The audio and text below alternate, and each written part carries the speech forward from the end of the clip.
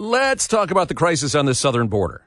No, not that southern border. Talk about the border with Indiana. Yes, this is kind of a curiosity, an interesting story. If you've ever had a dispute with a neighbor over where the fence is going to go, or perhaps for many years they've been taking care of a piece of your lawn and might try to claim the rights of adverse possession, you know that these border things can matter on a small scale. Well, imagine about an even larger scale.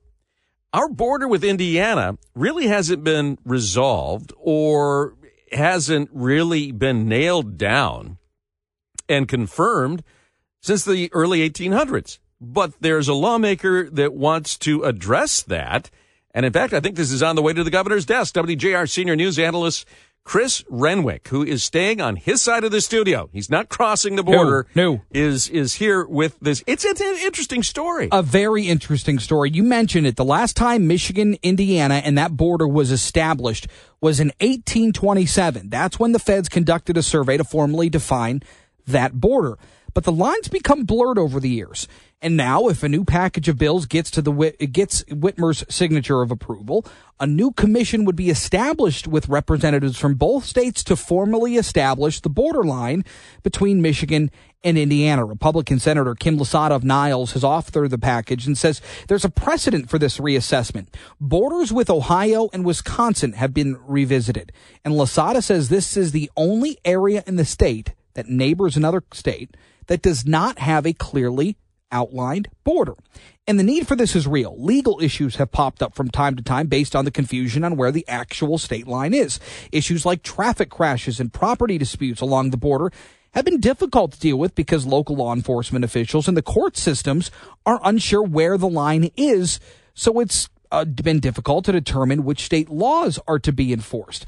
It also muddied the waters on potential future land developments. Under Lasada's legislation, 5 state line commissioners from Michigan and 5 state line commissioners from Indiana would be chosen to clarify the line. Michigan's 5 commissioners would be elected county surveyors from Berrien, Branch, Cass, St. Joseph, and Hillsdale counties, all positioned along the state's border with, you guessed it, Indiana. And while the commissioners from Indiana, they would need to be chosen according to Indiana state law. Now, the commission would survey the borderline, verify mileposts along the border, resolve any borderline controversies, and reestablish monuments along the line. And the bills would also provide funding for the project, appropriating roughly $500,000 to help pay for Michigan's share of the cost of the survey. The commissioners would not be compensated for their work, but they could expense anything that would need to be expensed for that work.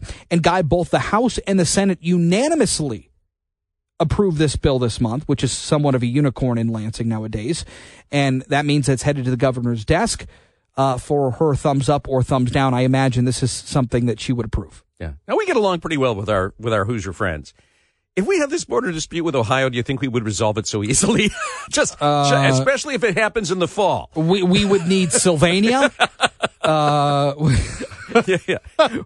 I want need Canton. compensation. Canton. I want the Football Hall of Fame.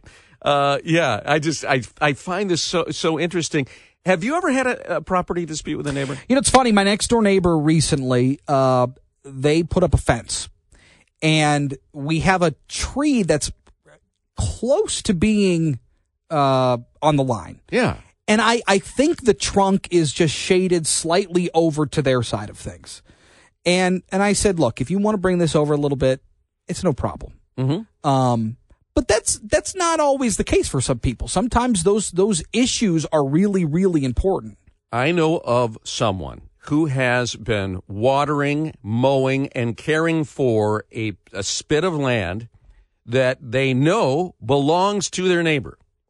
And they intend, they told us, to try to claim that land as theirs because they've been taking care of it. Rights of adverse possession. This is in Detroit. This is here in Southeast Michigan. Wow. And so, you know, these little border things make the person that is the neighbor of the person who's taking care of this property. Yeah. Is that a residential property? Is there somebody living there? It's a home? It's a residential property, the owner, and it's Wow. not in our neighborhood. Otherwise, if it was someone that I knew, I would go and say, but you know what? You got to, that's kind of let the buyer beware. You've got to watch. If you got to know where your property line is. Sure. And if you see somebody starting to take care of it, and this happened to us, and the neighbor was doing it out of the goodness of their heart. Sure. Their yard guy said, we were right there. I said, yeah, let's not do that. It's just as a matter of principle, not a good thing. But and we found out that when we did a survey that they were doing it based off of an old deed, and so you got to watch for that anymore. Too. Yeah. Oh yeah. Well, this is interesting. We were kind of talking a pre-show about this, and 1827. This was last done.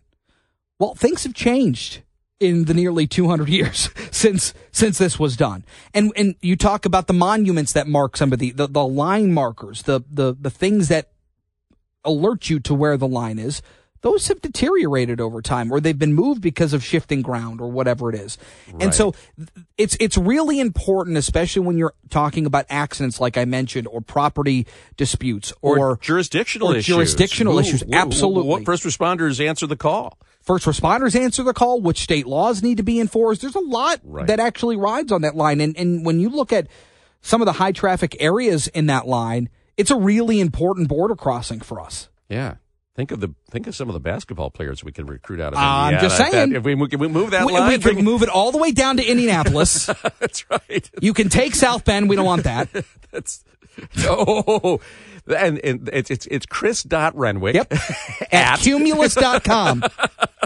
Come on. For my buddy KC and his Irish buddies. Yeah. It's interesting story, Chris, and they're going to be at it. I don't think there won't be any major shifts in this. No, this is literally just to redefine the line. But think about this.